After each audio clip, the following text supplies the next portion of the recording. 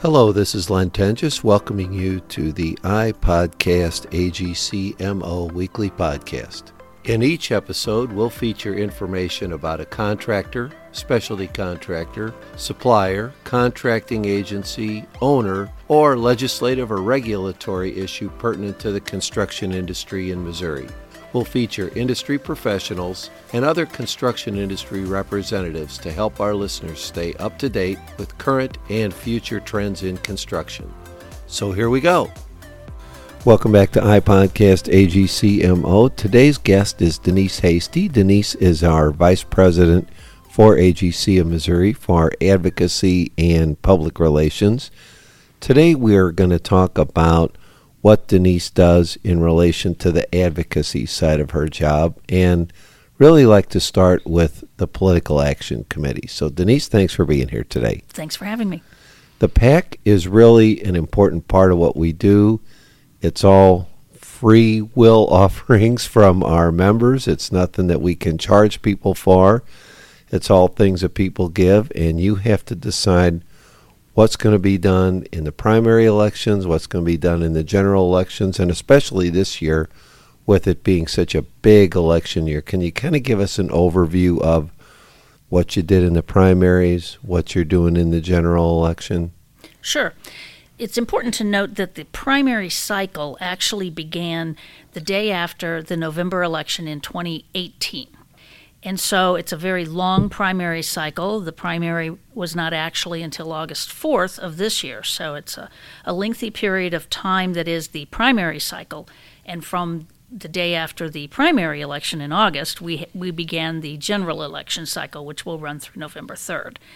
So in that period of time, in the first half of that, so to speak, in 2019, since the primary cycle started in late 18, in 2019, the PAC committee, a group of 7 individuals chosen from the full Governmental Affairs Policy Committee, sat down once in that year and distributed checks to candidates.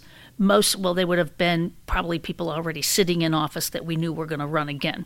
And those people are selected by a process of recommendations from our lobbying team, from folks who people know, a number of sources.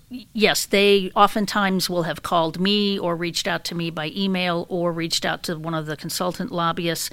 And the group of 7 individuals literally spend a couple of hours going through an entire spreadsheet of individuals with recommendations of contributions to those individuals. And the lobbying team will actually delineate a rationale and a reason for why it would be beneficial for the AGC to contribute to that individual, whether they've been good on our issues, whether they're in leadership. They may be a freshman, but they may be an up-and-comer, so to speak, where we want to get in early and let them know that we are supporting them. There are a lot of reasons that go into why we may contribute to a candidate or not, and sometimes it isn't even that they're good on our issues, but if they're a member of leadership, we need to keep that door open. So that could very well be it, or it could be a leadership in a committee. So what kind of numbers are we talking about here? Well, in total, beginning back when the primary started in 2018, which really is January 2019, through currently $281,814.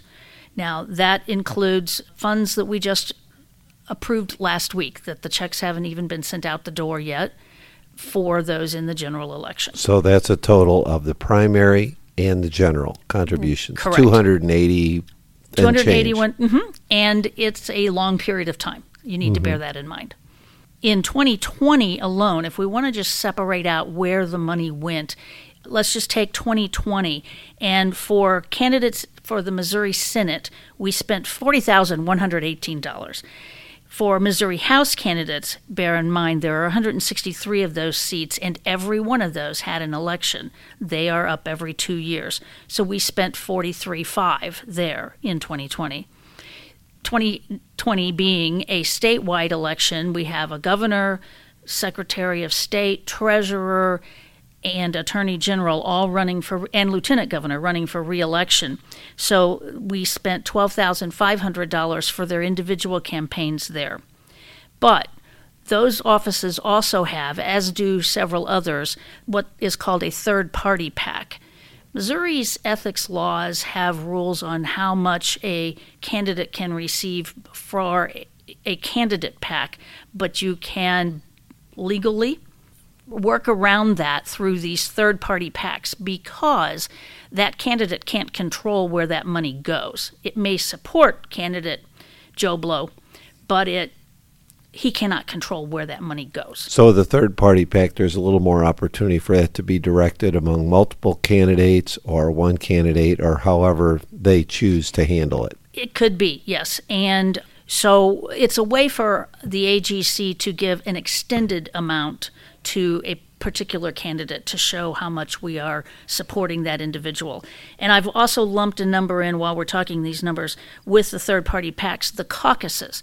The House Republicans and the Senate Republicans and the House Dems and the Senate Dems all have their caucuses, and they spread the money out wherever they choose to spread it out amongst their own parties. And that's a dollar amount of $5,000, $10,000 that goes into a caucus, and then when they get together, they determine which candidates need help or don't need help. Correct. If they've got a particular race where the candidate has a very close margin, then they're going to fund a little heavier there. So in third-party PACs and caucuses, we've put $38,500 in.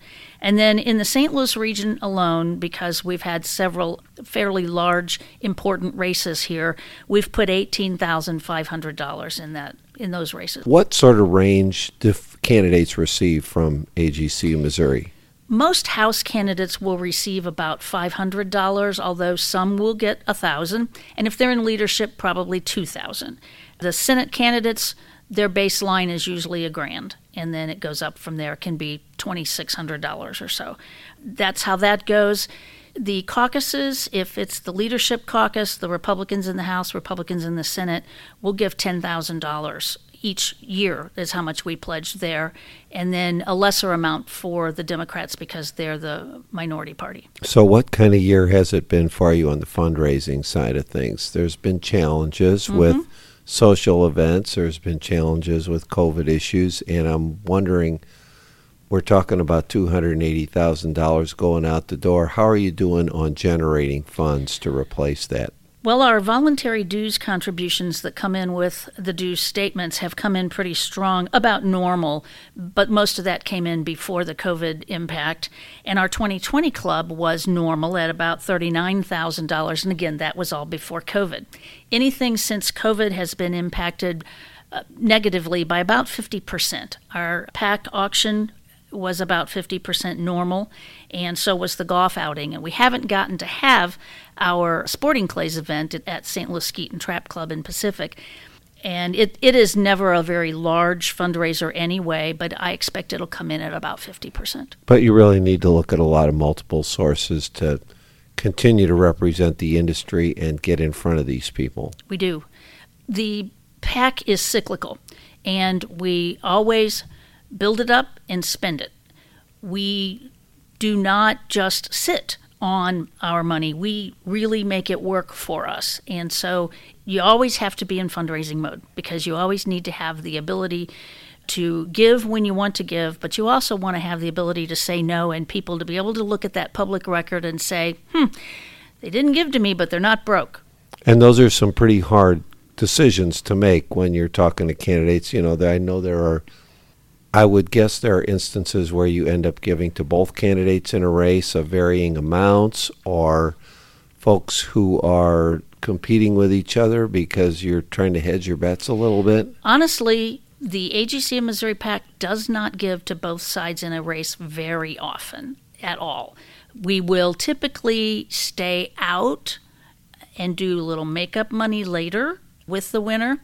It's a pretty rare case, and it just depends on that one case-by-case basis on what we do.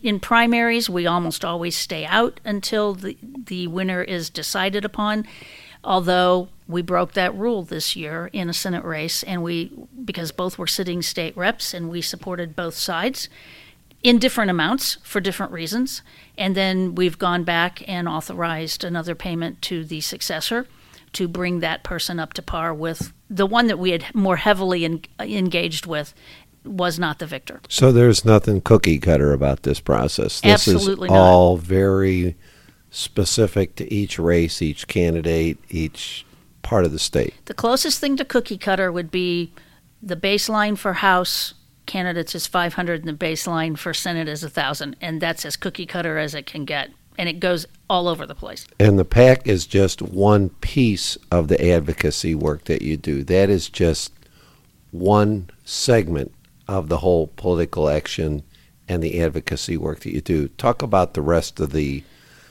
part of the operation. Well, I think that the best advocacy programs have three key elements. And the first one is a respected, credible, and well-educated lobbying team. And not to sound like I'm patting myself on the back, but between myself and our consultant lobbyists, we have put together a really good team that's worked together now for 15 years. And the two lobbyists on the ground in the Capitol are there every day. They're known by everybody that's in there. They're considered in the top 5 in the state when it comes to lobbyists, consultants. And so they have the respect of the legislature, they have the credibility, and they have the knowledge, having worked with us. They have a good knowledge of the industry, although they've never been a contractor, so they like to defer to having members engage as often as possible. And members' engagement is actually the second key element to a successful advocacy program. We have 20 members of our Governmental Affairs Policy Committee who are very politically savvy. They know how the system works, as cynical as it can be sometimes. They understand it, and they are willing to drop things of their daily business and to take up the opportunity to go testify when I need them at hearings, etc. The board of directors is the same way. They have invested a lot of financial resources as well as their own personal resources and time to put together a great advocacy team. But I'd be remiss if I didn't talk about our growing grassroots efforts. Through the Contractors Speak Up days that we started 2 legislative sessions ago, we have really begun to engage people who aren't engaged in the government affairs or are not on the board of directors. And so they're understanding more about the process, they're getting engaged, and they realize that they do have a place and they have a voice. There's no such thing as buying votes. It takes contributions. It takes a policy committee that is coming up with issues that make sense to the industry, and then going and visiting the candidates and making them aware of that. And that's all part of a big process that goes on. This is nothing that just happens, that money shows in and you write a check and it's over. Not at all. And PAC money doesn't buy votes. If it did, we'd be in a wonderful shape in a lot of ways, that in places on issues that we're not. What it really buys is the door open. It establishes a relationship. It lets us sit down one-on-one to talk about the issues. And believe it or not, a $500 check, as little as $500 may seem, will cement you in the memory of a House candidate. Well, the work that you're doing and the work that your team is doing to try to represent the industry through the PAC and through all the advocacy could never be more important than it is right now. There's so many things going on politically, so many things that are being done to the industry, and in addition to those being done for the industry. Thanks so much for all your hard work. Appreciate it. Thanks for the opportunity. Thanks again for listening. It's easy to subscribe to iPodcast AGCMO on almost any podcast platform that you use. We hope you do subscribe and continue to listen as we move forward with this important project for the construction industry. To access our prior podcasts, visit www.agcmo.org, not only for podcasts, but for additional information about AGC of Missouri.